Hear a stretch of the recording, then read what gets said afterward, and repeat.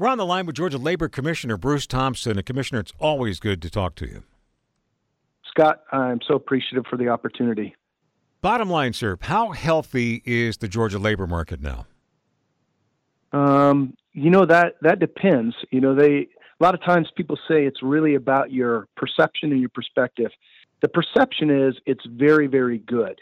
And I would say that you can continue to see the numbers come out of companies that are moving here, job opportunities. That is very robust. So on one hand, we love the state of Georgia. It is a right-to-work state.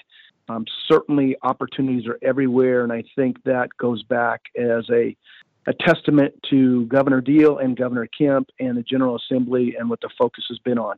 It is a business-friendly state, and I think the numbers show that. On the other hand, it is so red hot that these companies, as well as companies that have been here for years, all the way from mom and pop to ones that have been very large Fortune 500, continue to struggle to be able to see or locate employees that they want to either replace as people retire or move away and or to expand. So we have a very robust economy, but we are missing the opportunities to even be stronger with the vacancies of available labor pool. It's weak. I don't know how else to say it. I stumble a little bit, but it's a very weak opportunity right now to be able to fill, and we're struggling to figure out how to do that. And with these high-tech EV and other green energy plants opening up, what do we do about this? I mean, we've had a work-ready program for quite a while, a workforce-ready program. Does that need to be expanded? What's going on? Well, there's a lot of people out there that say you just need to get people back to work, and I'm here to tell you that literally everyone that was employed or the numbers that were employed prior to the pandemic are back. It's just we've got a rapidly expanding economy, and to what you're talking about right then, you've got EV. We have become the EV capital, so to speak, of not only the Southeast but the country, and these opportunities are coming here. You've got Quick Start that's over at TCSG. You have a lot of programs that are in place, but if you don't have the bodies available to do that, then training doesn't really accomplish what you're trying to do. And we are struggling as a state to locate those bodies. I have talked about 4 verticals prior to me coming into this position that I think we need to tap into, and the state is trying to do that. We're certainly trying to do it at the Department of Labor. You've got to get your Gen Zers involved. In my opinion, we've been very successful in the private sector as well as at DOL with developing programs or opportunities, really, not programs, but opportunities for Gen Zers. That generation, Scott, grew up experiential. And if you treat the Gen Zers the same way you treated maybe you and I, it just did not work. They do not want to be put in a cubicle and being given some edict or mandate, here's what you're going to do, and maybe in 16 months you're going to have the opportunity to grow or to move up and be promoted. Doesn't work for them. It is a 3, 6, 9-month progression. They want to have access to leadership. They want to see and they want to grow with the company. They'll be patient, but it's a different mindset because they have grown up in a rapidly paced environment with technology and they like to experience. So that's one vertical. Obviously, are incarcerated. A lot of us are working on making sure that there's opportunities there, retirement community, and then obviously our veterans. If we don't engage all of the availability and available verticals that we have, we're never going to fill that void we have right now. And so programs are great, but if you don't have the people to put into programs, we still have a major deficit. And I think, honestly, it could be at the detriment, if we're not careful, of the existing businesses that are here. We certainly do not want to see poaching take place as companies come to our state and they wind up having to poach current employees from the existing businesses that have been here. Wow. Well, there's my story right there. I got a couple other quick things to ask you about here. Is the writers and actors strike factoring into the numbers yet? And we have a huge entertainment industry here. The movie industry is very robust. We know that depending on what statistic you look at, we literally can be the number one place for film production in the country, overtaking Hollywood. So it really depends on how you look at it, but we know that it is very robust. whether you're looking at a Trilith or Tyler Perry Studios or Third Rail, any of them. Georgia is a place they come to do that. Certainly it is impacting them. And, the underlying story that's really not being told, Scott, is sure, the actors and the unions there have decided to strike and they've shut down production. You know who's really suffering? And Frank Patterson shared with me when I went down and toured Trilith maybe a year and a half ago. He said, it is true. Movies are produced here, and we're very proud of that. But we have thousands of tradespeople here that are electricians and carpenters and mechanics on cars and food service and everything that is happening almost like an ecosystem of a city. They're the ones, honestly, Scott, that are suffering right now, because without production, you're not building sets and tearing down and pouring concrete and building walls and doing lighting and feeding people and fixing the cars and all of those kinds of things. And so I'm very concerned about what that's going to show up if this continues on in our unemployment numbers. Are we seeing it right now? We're starting to see it, but the breakout hasn't been done yet because it wasn't done in the past. I have asked my labor management department to go in and become as granular as we can. Let's get to the bottom and look at what those numbers really are. But we know that entertainment sector as a whole is starting to creep up. Let me ask another sector question then. What seems to be more teacher and other education staff shortages, such as bus drivers. Any thoughts on how the state could incent more folks to go into or stay in education, or is that pretty much up to the state legislature? That's a decision that's really got to be made on the executive branch as well as the legislative branch. When I served in the Senate, this has been a challenge for our state for a number of years. Governor Kemp has invested in teachers from a financial standpoint to let them know, hey, we value you, we want you to stay in it. But I think it's a lot more than money. I just talked to a teacher this weekend, and they're leaving after just being in it for 8 or 9 years. And in the environment, the teaching environment is so different. She shared with me and said, I am not a teacher any longer.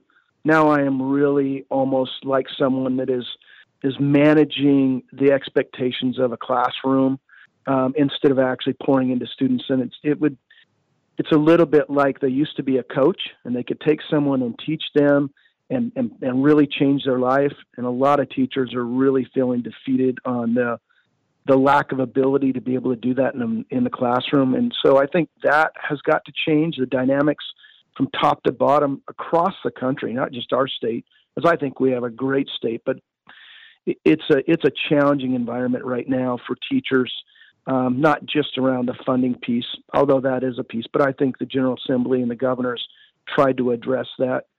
I thought you were going to talk about yellow freight and our logistics, and that's a big story right now. Oh yeah, well I'm glad you mentioned that. That just broke this morning with yellow freight going down. They've been in business for 99 years, and I don't have to tell you how important the logistics business is here.